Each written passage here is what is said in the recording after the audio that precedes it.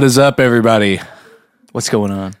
We have got the amazing Dev from the band IDLES with us today, which is absolutely a full circle moment because episode 1 of this podcast, when we were nobodies, which we're still nobodies. Still there. But episode 1, we mentioned Dev, and I went to an IDLES show in Newport, Kentucky, and Dev was kind enough to listen to that and share some photos of his rig, say that he's willing to come on the podcast, and it was just like a full circle hero moment because I am infatuated with his playing. It's been a minute since somebody came like musically into my life so quickly that I'm like, that bass player inspires me to play different and to play better. So how's it going, man?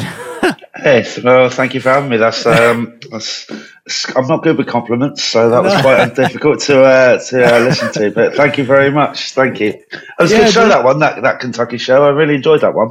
It was awesome. I had never been to that room, and I went back and I saw the War on Drugs there, nice. Shortly after. We had Dave Hartley from the War on Drugs on this podcast last episode. It just came out. So like 2 episodes ago. 2 episodes ago. Yeah. We're hit like all of these amazing bass players just keep saying yes to these 2 little nerds in Kentucky, and we're so pumped. Yeah, it's great, like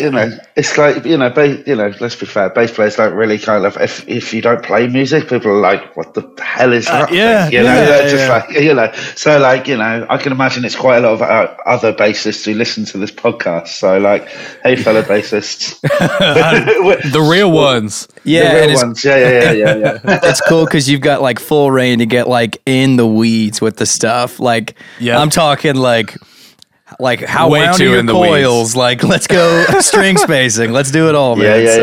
Yeah. It's time to nerd out bass wise. And we fully know we can get too caught up in the gear thing and kind of miss out on the fun and the art and that kind of stuff. But it's also kind of interesting that very rarely do bass players get to have conversations outside of a really corporately controlled environment, where you feel like you're having to pump a company's product, or you're having to whatever, or the next release even. There's always something, and there's nothing wrong with that. Like, that's how we all have careers. But I mean, I think that it's like if you are supporting that kind of stuff, like I never kind of like work with companies or anything with stuff that I've genuinely not used since I was picking up a bass when I was a kid, so like for all that stuff, it's like, I don't know, it's just got to feel genuine for me. It's like I wouldn't just I've never just gone like, of course I use this. It's like, well, to actually play it, I actually love this product, so that's a balance though, isn't there? Absolutely. Yeah, man. And it's interesting too that it's like when you're at the ground floor and when you could really use help, like you want some bass strings, you want some like whatever, like no one cares. And then the moment that people want to give you stuff, you're like, well, I could use anything now. Like, it's like switched on its head. Nobody wants to kind of invest in you as you go up. They just want to be like, oh, I've been here the whole time, right? It's kind of like having like an apprenticeship that you've got to kind of like learn the craft and learn your chops, so to speak, before you start getting the kind of like freebie and the endorsement kind of side. But I mean, it's just I still pinch myself every day that companies even give a shit about our band and what we do and stuff like that. And it's like, it doesn't go like I'm not like blasé about it. It's like it's fucking cool and it means a lot. Because it's very helpful when you're a touring musician. Do you think, like, man, you guys have been traveling like crazy lately, like crazy. Do you think, this sounds cliche, but like that gratefulness, do you think that gratefulness helps you get through the parts that are not as fun of traveling all the time? Or definitely. I mean, I read it. I can't remember who the quote was, but they said it the other day. They were like, it was like someone pretty big, like touring musician, and they were like, I don't get paid to play the show. Like the show's the fun bit. I get paid to travel, and you're like, I was like, oh yeah, it's traveling. It's all the mostly. It's being away from your family. It's like it's being away from your home, and like it's amazing going out and like seeing all these places, or supposedly seeing all these places, but essentially all you're doing is like seeing a room in the middle of a city. You don't have time to go out and see the city, so you're just in a room, and you've got the same day every day, which is cool, and like it's amazing. But it's not anywhere near as glamorous, and like you're not going sightseeing in every town that you get to and stuff like that. It's like it's hard work. So like when I heard that quote, I was like, yeah, that sounds about right to me. Unless I get paid to travel, I don't get paid to play the shows. The shows are fucking sick. Like that's the release, that's the enjoyment, and you're like, it's the other stuff around it that can be kind of monotonous and tiring, and there are some days when you're just like, I just want to, I'd love to just sit at home on my sofa for just an hour, and then I'd be like refreshed enough to be able to go out. But it's thank God for video chatting nowadays. There you go. It's a bit of a savior. Yeah, so you guys did a pretty decent U.S. leg of your tour recently. Was there any like standout cities, like anything cool that you saw? It's like going to Kentucky for the first time actually was very, very cool, because it's we've never been there before, and like the town that we were in was very, very Kentucky, and like it was you have these like preconceptions about places, and it was like in the county of Bourbon, and like we were going to like all these, because like just going to all these whiskey shops and stuff, but like seeing all of these like amazing distilleries and shit like that. I had made whiskey before in the past. I've got like a business where I make like a kind of rye whiskey. So it's so it's like something that I'm like really interested in. So like being able to see all these like real small batch distilleries and shit like that. I was like, dude, they're everywhere. Like, it's cool. It's cool, and like because you're like from the county, it's like it's what is famous for, So that was cool, and that whole tour in general was just it was really nice, really nice. Was that show in Louisville? What did you say? Was that show in Louisville? No, it was in Newport. Okay, cool. Yeah. It was cool. Like that just whole tour, it was like it's a shame Bowen wasn't there for most of it, because he was on paternity leave. But we had Tina with us that brought like this whole new energy.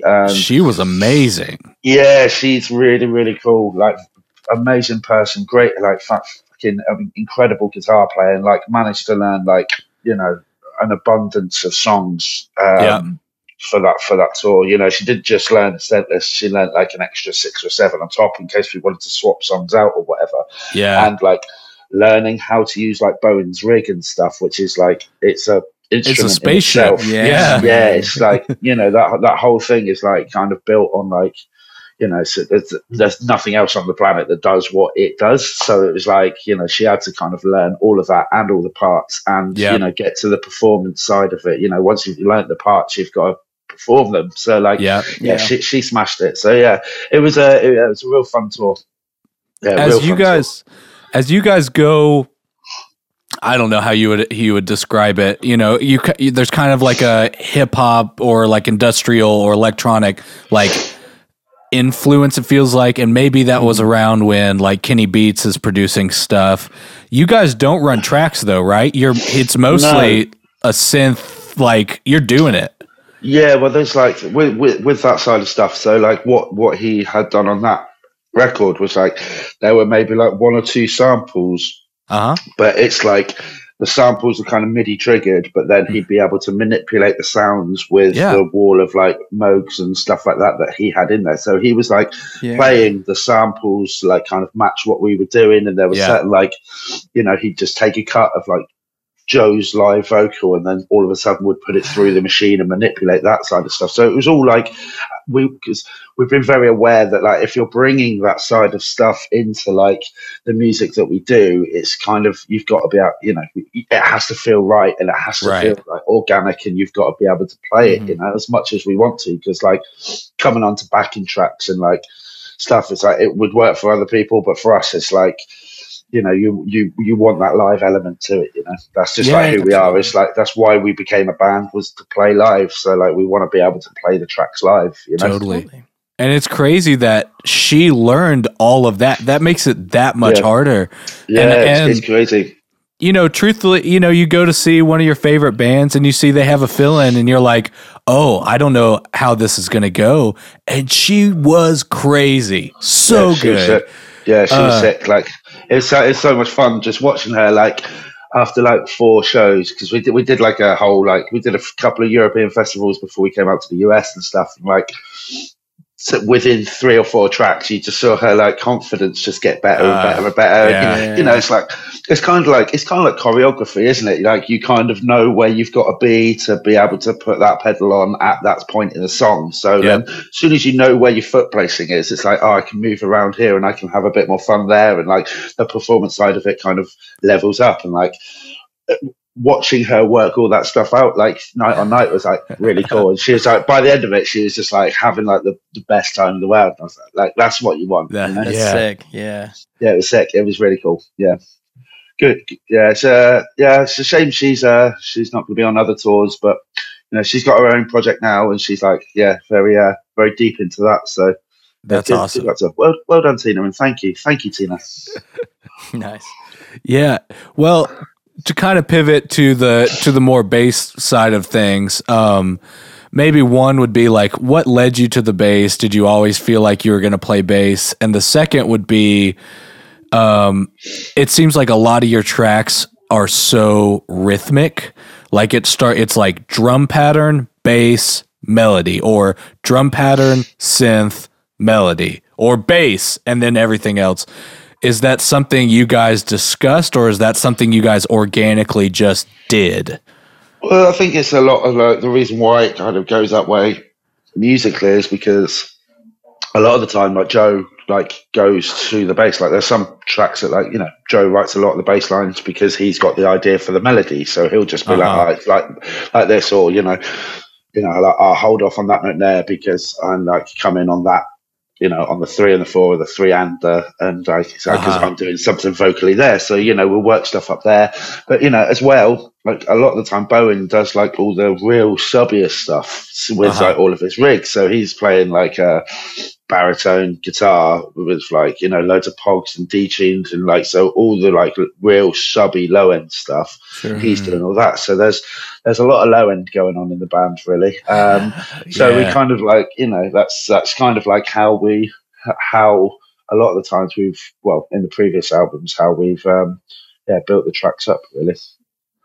But yeah, awesome. Originally, like how I started out was essentially just I wanted to learn an instrument. I was just mad into music when I was from the age of like 8-9 years old, and then my grandma, like my nan, she had someone at work who was teaching guitar as a sideline. I turned up and I had a cassette of just a load of tunes that I liked, and I put the cassette on and I played Joy Division, Love Will Tear Us Apart. I said, I want to learn that, whatever that is. And he was like, well, that's a bass guitar. So then he handed me a bass guitar, and then I just had lessons on a bass, basically. So that's been always what I've gone to, really. So yeah, it's a bit of a cliche to say that you're influenced by Joy Division and getting into the bass, but there we are. That's awesome. Kind of what happened. That's awesome. What else was on that tape? Yeah. It was like, because it was a lot of like Britpop stuff at the time. Sure. I was kind of like, that was just, you know, around, and bands like Super Furry Animals and Manson and Manic Street Preachers and Oasis and Blur and Suede and all of that kind of stuff. And like, but even like, you know, there's some like really good techno around at the time that I was kind of getting into, like Underworld and like Left Field and Prodigy and stuff like that. And like, you know, that's always just been kind of like in my life just as much as bass. I've just never really didn't really have the money for the synthesizers when I was a kid growing up. Dude, I feel that. I still feel that. It's one thing to have bass. It's another thing to be like, all right, bass and a whole new world too. Yeah. Which I guess from a basement you have a Moog now. Yeah, well, I kind of used it for that, but it was so like that track with everything else, that how we have to play that live. So like Bowen has about 12 loops that he's like manipulating at the same time. So he's having to remember 12 loops. And if one thing is slightly out, like one of these loops can be 36 bars, one of them's like 74, I think. And he's like trying to remember where each of these are coming in to like kind of play it. We don't play that song that often live because of this reason, because it's a lot to do. And like on the basement, I was using the Moog, but like if it's slightly out, it just like throws everything off. So yeah, we just put it onto like one of the tracks. But it's fun, you know. It's like it's just fun to sit there. I've got a load of like Korg like synths that you just link up, and they're all like MIDI clocks, so it's just fun. Nice. That's jam cool with yourself and stuff. So yeah, it's just fun to do, isn't it? Really, just kind of pretend you're in a Berghain, just smashing out an amazing set to a load of kids. You know, it's fun. Yeah, I love that. Did you, so you're getting your first bass or the first bass maybe you bought yourself, or the first nice, whatever you consider that first one. Did you immediately go for a Fender Jazz? It was a Fender Jazz copy. It was an Encore Jazz copy. That was my first bass. It was, it was black. It was, because I was, I used to play a lot of sports as a kid, and I was always like trying out different things. So like I was from a single parent family. We never had a lot of money, but I was always coming back and be like, I'm into roller skating now, Mum. And she'd be like, well, I can't afford roller skates. So like I'd be coming back, just trying all these different things of finding out what I was like into and what I was good at and stuff. And then just one day I came back and I was like, I want to learn bass, Mum. She's like, oh, for fuck's sake. Like, of course. Yeah. Here we go. How much is this going to cost me kind of vibe? So like, it was, there's definite money constraints and stuff like that. But, I don't know, if you think you ask most people to draw a guitar, they'll draw you a Fender guitar, won't they? Like in the back of their mind, they'll draw like a Strat or a Telly or a Jazz or P bass or whatever. So like, it's always been like something that I've wanted to play, and they're fucking great. They feel great to play for me, and they're pretty damn good. I bought myself like a 77 P bass as like a little treat to myself because I've always wanted one, and it's like it's so beautiful to play, man. Like it's so lovely. Like, is that the Sunburst one you bring out kind of mids or towards the end of sets a lot? You've still got a pickup cover on it. That's it's a blonde one. It's a kind of gotcha. It's a blonde one, but it's that one. I play it on like Beats and Ballroom. And it's just something about like the weight of an old Fender bass. It just feels different, It's like it's real nice. I should really stop touring with that though, It's scary. So you just hear horror stories of bands going through airports and just come out and the guitar's been crushed or something like that, and you're like, oh god, I'd hate for that to happen to that guitar, Yeah, we've kind of been on a kick talking about that lately. I have this really specific 80s Yamaha that I'm kind of obsessed with. That's like, not a ton of people know about it. Now, of course, the prices are going up. It's because you talked about it. That's the problem. Exactly. Honestly, we're kicking he is the invisible hand. And so I'm just thinking like, there's no other bass that's made like this one, and I'm so afraid of it getting destroyed on an airplane. I bought the nicest SKB flight case they make to even put it under the plane. But have you had any experiences with that, or like, do you have any tips, or you're just doing your best? I mean, we've been very, very lucky so far, but I've just been, I literally have been in Amsterdam for the last week or so. Just, I've been playing with another band called Clamp. And I was like, just a little, like, they're an incredible band. Like, I've been a fan of them for quite a while. And they just asked if I wanted to join up with them and just see if it will work out and write some stuff. And so I'm going to do some recording with them. Nice. But it's been like the first time in my life where I on my way over, they lost my guitar coming out of the plane, so I had to wait there for 2.5 hours, but it actually flew. But on the way back, they lost it completely, and they were like, I don't know where it is. They were 0 for 2 on you. Yeah. Oh, and that's like literally like this like one flight has been like the only time like in 6 years of touring, I think, where like I've lost some of my stuff mental, and it's when I'm away from the rest of the boys as well. So I think it's like might be a sign of like something, you know. Did you have you gotten it back? Yeah. It came back yesterday. They found that they just didn't load it on plane back. There's like a, you know, because it was like a Fender custom job one that they did for me to say thank you, basically, and like it was it's just like, well, that guitar's like a one-off, like, you know, like we spent a while designing it and like making it to my specifications, and you know, I was like, well, if that's gone, that's like, you know, it's going to be very hard to replace, you know, and you know, it's my go-to bass for most of touring. So like, there was a little pang of worry when they said that they didn't know where it was. But I've generally been quite lucky apart from that. What about you? Have you guys lost anything or? Luckily, not yet. I'm sure it's going to happen. It seems like impending doom. We have two different approaches that we've kind of landed on. Neither of us feel very safe when we're traveling with stuff. So it's like, I thought, okay, I'm going to buy this big flight case. I'm just going to put it under the plane, and I'm going to buy the nicest thing I can to put it under the plane, but it's not going to be too heavy, so they maybe don't throw it as hard.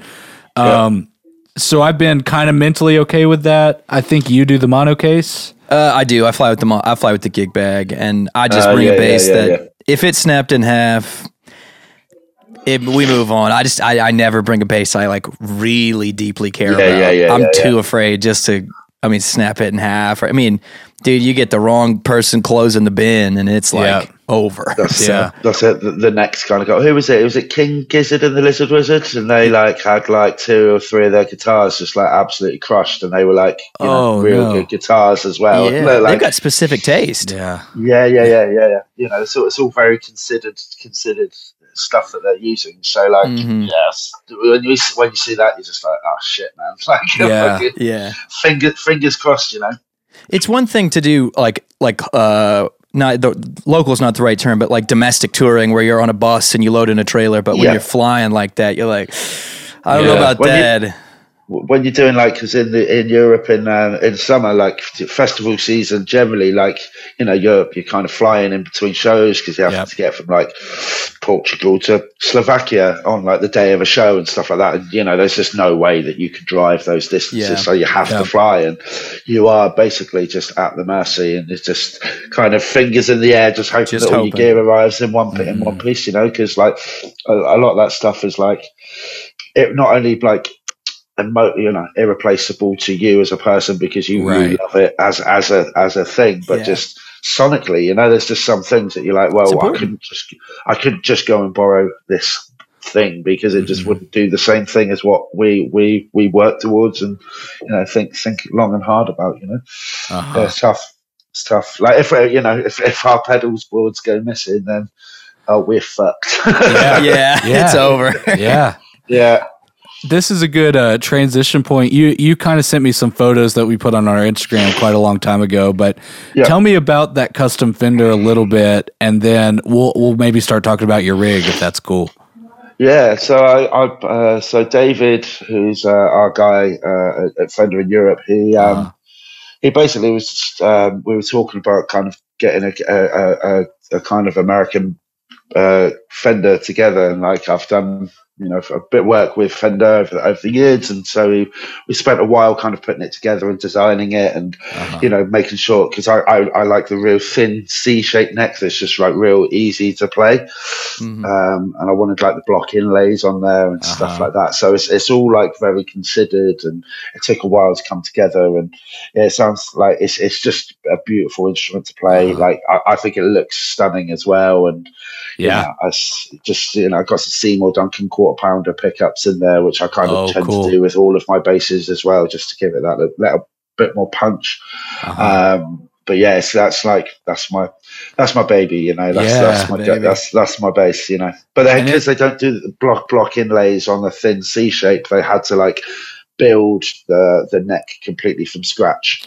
Oh, interesting. So it took a while to get together, but yeah. So when they lost it the other day, I was low key shitting myself, you know. Yeah, and it's that's you do 70s pickup spacing, right? That's what you like. It's a little bit more bitey. Yeah. Well, it's, I tend not to, just. There's a balance between that kind of like spacing. I think that kind of works because I don't really like roll the tone off or anything that much and stuff. I tend to, if I have to do that, I tend to do that with the pedals. I just kind of keep the signal from the guitar as constant and as I can, really. Yeah. So then we hit your pedal board. What's going on there? I know at one point you had a Boss DS one, or it's the yellow one. OD. What the Boss? It's like an overdrive, super overdrive or something. So that was back in the day. That was like Brutalism and Joy. I think I was using that, and then I kind of like started to like. Well, I basically just went to dark glass, like the BK7 Ultra. So that was like my go-to overdrive pedal for Ultra Mono. I think was like mostly with that one. But yeah, just Pog, like a Pog with a chorus, was like Pog and an overdrive is what I use on like Colossus to get that kind of like just doomy kind of like tone at the start of Colossus. But yeah, I've just slowly started to like build in like more stuff, and I try and not add too much that I'm not really going to use because it's just an extra signal chain that something to potentially go wrong. So yeah, the Pog has to be there. The BK7 Ultra Dark Glass, which is an incredible pedal, very moldable. You don't really lose any of the all the mids that get scooped you can put back in there kind of things with an overdrive. So like it sounds very full and very rich. But yeah, I've started to add like so I was using a Sans amp. That's like a constant on my board, Tech 21 Sans amp. That's just boosted the signal at the end. But I bought a Rusty box. I got told about a Rusty box a few years ago, and I finally got around to buying one. And it's an incredible pedal. It's so good. Interesting. I've never heard of that. I'll have to check that out. It's like so that the old trainer amps that like Fugazi and Shellac used to use, like the old transistor amps. So this guy has basically taken the schematics of that amp and put it into the pedal. And like it's like just so sharp, biting, and it just sounds so fucking good. Like it's really good. It's kind of taken over the Sans amp now, really, on like a lot of stuff. Yeah. It's like a very, very, very sick pedal. Yeah, and I very, very much that sounds up my alley. I love that kind of stuff. Yeah, it's cool. Like you go to Tronophonic, I think the company's called. I think, but yeah, Rusty Box. It's like it's really good. And I've started to add like a reverb pedal here and there and stuff, and like a tremolo, and started to like kind of play around with like other kind of tones and sounds and things like that. Really. Nice. So then we hit the amplifiers, dude. I just gotta say it's. Well, I don't often have amp envy or whatever. Your rig is like menacingly cool. Like it's so cool, man. So walk us through. What do you got going on? So I've got a high watt 200. So cool. Going through an 8x, like pretty standard. And then I also have a Fender Super Bassman with a 4x10 and a 1x15. And they're kind of like. The idea originally was that I was going to put the pedals into the high watt, pedals into the Fender, and just run the high watt as a clean one, but it's kind of swapped over, and there's just like a bit of bite from the Super Bassman that comes through. But it's a pretty gnarly rig. Right? It's pretty good. It sounded massive. Yeah, he was raving about it. It's cool. Are both of those amps like kind of newer builds, or are they old school pieces? No. They're newer builds. We just studio wise, because it's quite. I don't know. When you're touring, it's like it becomes an expensive thing when you're like, because if you buy like our guitar techs just like well, if you buy one of these, we're going to need 4 because you need one in the US, so we're not flying stuff over all the time. So just buying like one amp, it's like becomes a really expensive thing. So if you're touring with like, you know, 4, you know, you want 2 vintage amps, you've got to buy 8 vintage amps, which is a lot of money. And you know, they're kind of workhorses, and you know, it's a lot easier to replace the parts on like the newer stuff. But you know, most of the recording is done on like that old school high watts and stuff like that, and they just, you know, they do sound like incredible, don't they? Such good amps. They're such good amps. That's the when I got to meet you at the show, that was my like, hey, I don't want to bug him. He's obviously super nice and he's selling shirts and all that kind of stuff. I was like, what's the one thing I could tell him that at least he kind of knows that I'm going to appreciate his bass tone? And I said, I've never heard a high watt in person. And then like immediately the conversation changed. You're like, yeah, of course, you know? And it was the first time I'd heard a high watt in person. Yeah, it's funny. It was crazy. They don't float around here often. I mean, we're really close to Nashville, so you see lots of Fender, just Fender everywhere. Maybe some Mesa, sure, Ampeg, but you don't see that high watt. Yeah, thing. it's. I mean, they're in a place called Doncaster. I think it's I think it is Doncaster in the UK, and like, you know, the guys have just kind of started the company up again in the last like 10 years or so, and just like, you know, they own like power camps as well. I think they're just like, I think to get like a presence in America is like it's tough because it's a fucking big place. Like, you know, you're going up against your Fenders and totally, you know, all of those companies. So like.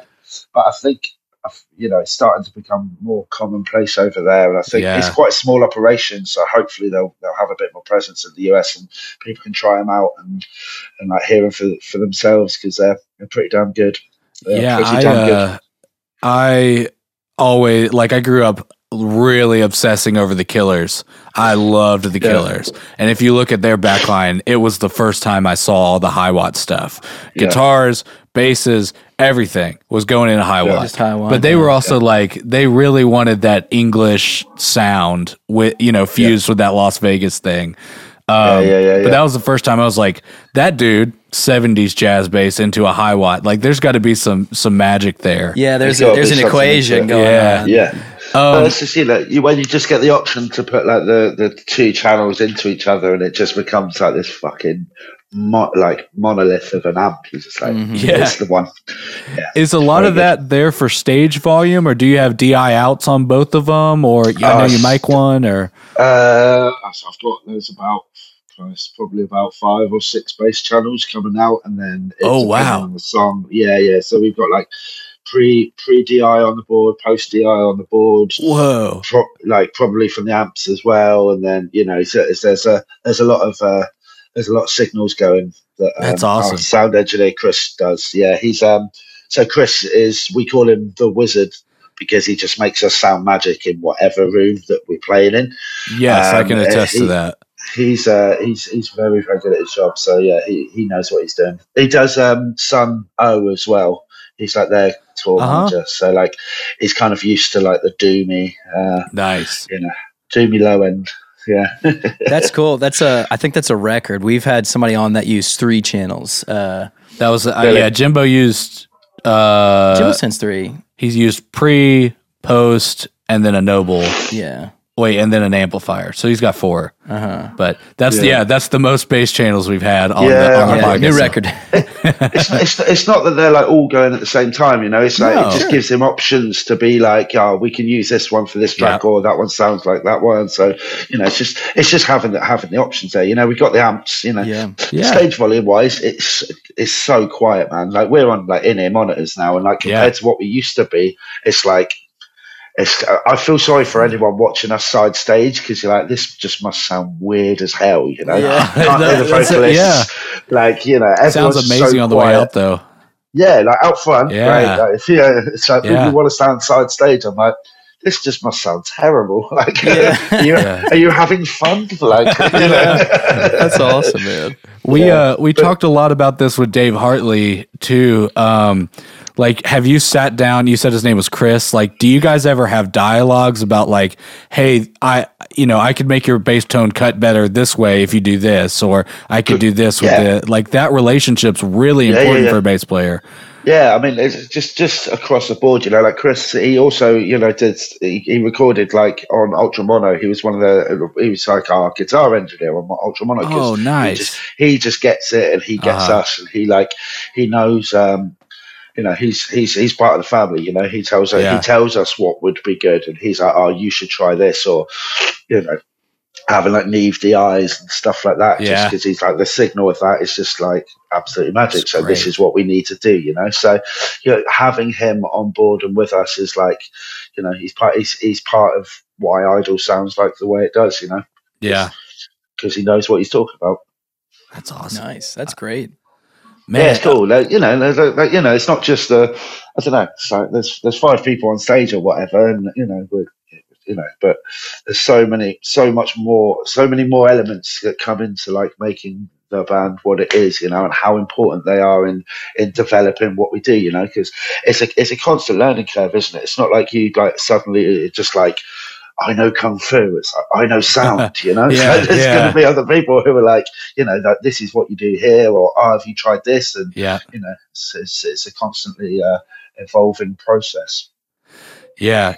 You've got such a specific high-end bite. Do you leave that dark glass pedal on all the time for just a little bit of grit? The dark glass isn't like I use that as an overdrive pedal. It's just really a proper overdrive when you need that. Yeah, so I think a lot of that kind of punch and bite comes from the Seymour Duncan pickups, I think. Oh, cool. Yeah, because the sounds amp that's on all the time, but I just I kind of don't tend to mold the tone of that too much. I just have it on. I love that at 12 o'clock, like all the time, because it's so pure and it's so good. Like it makes sense that you're not jacking with like a perfect recipe already. No, I think I've started to like go onto the Rusty Box to do a bit more of the like molding tone for stuff live. But cool, I think that's like a lot of where the high end punch comes from.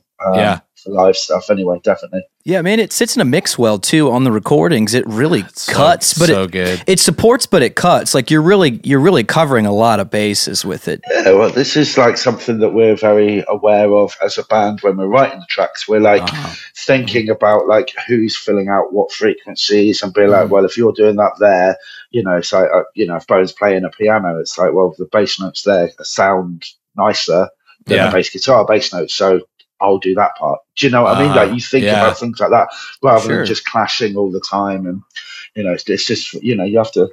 It sounds that we're just like smashing away at our instruments, and at the beginning we were, but you learn more as you go along, and you learn things that don't quite sit well in mixing. Like when you go to mix stuff, so it's just like organized chaos.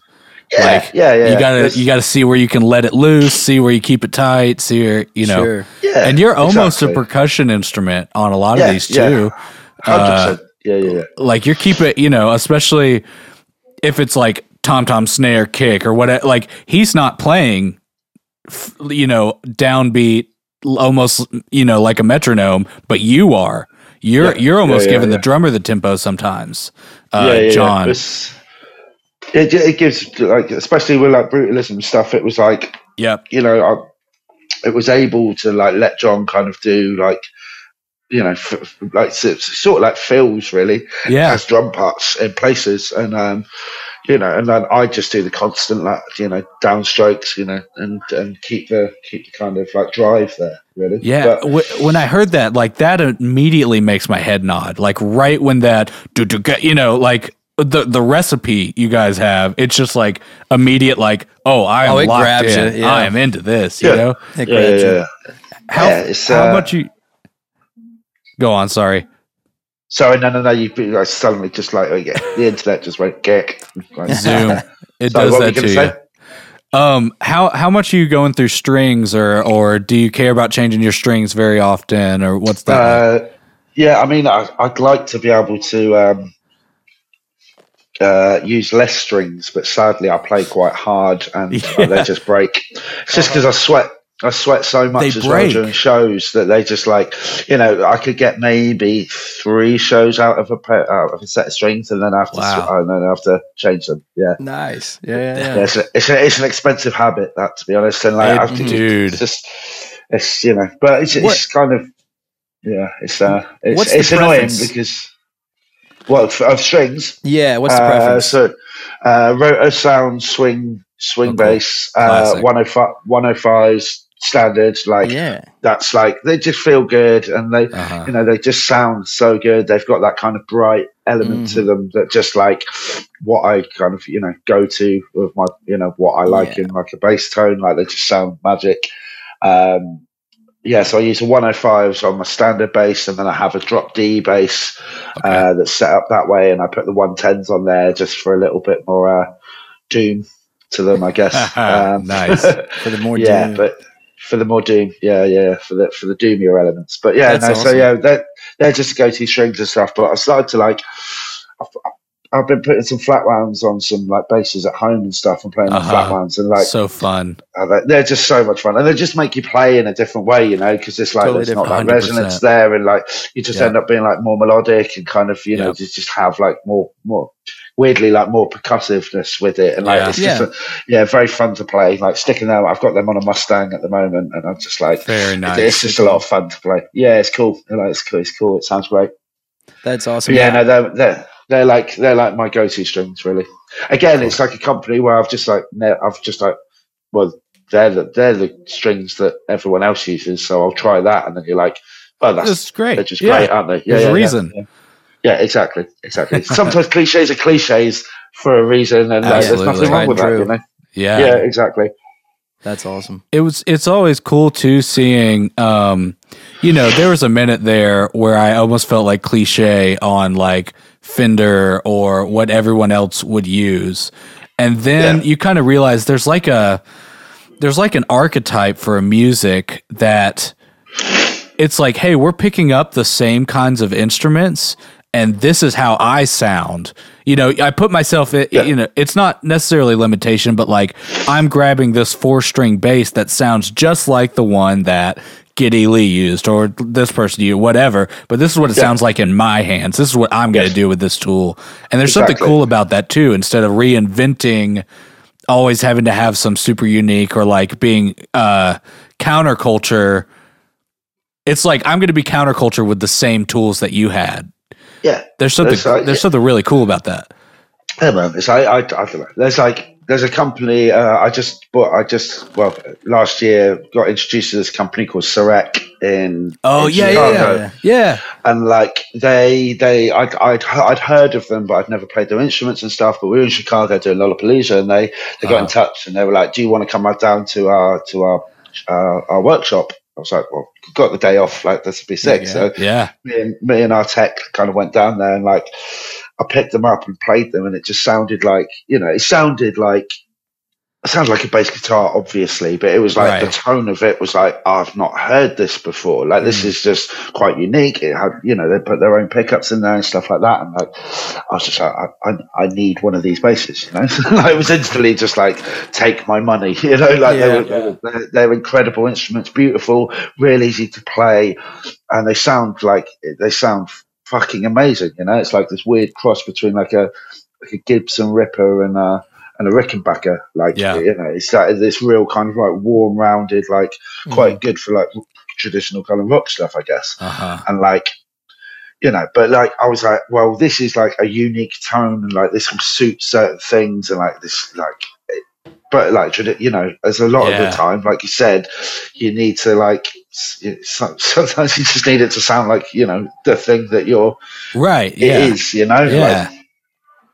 Man, that Sarek is cool. I think you might have sent me a photo of that. Is it like green sparkle with like a brass pickguard or something? Yeah. Oh, it's cool. Sarek stuff always looks different. It's always a unique approach to a bass. But it's still classic. It doesn't look like furniture. It doesn't have some crazy top on it. It doesn't have, maybe they will one day, but there's something. Yeah, he's got like a mojo That's very cool. We want to get our hands on one. Absolutely. Yeah, they're very sick and like real lovely dudes and stuff. And like, they're very, very, very cool. Like, I was really happy that they kind of got in touch because like, they've got some cool stuff. And like, they've just done like a whole line of like, so to celebrate their like 100th, like one of the models that they have is a Lincoln, which is what I have. They've just done a series of like lucite, see-through perspex Lincolns. Yeah.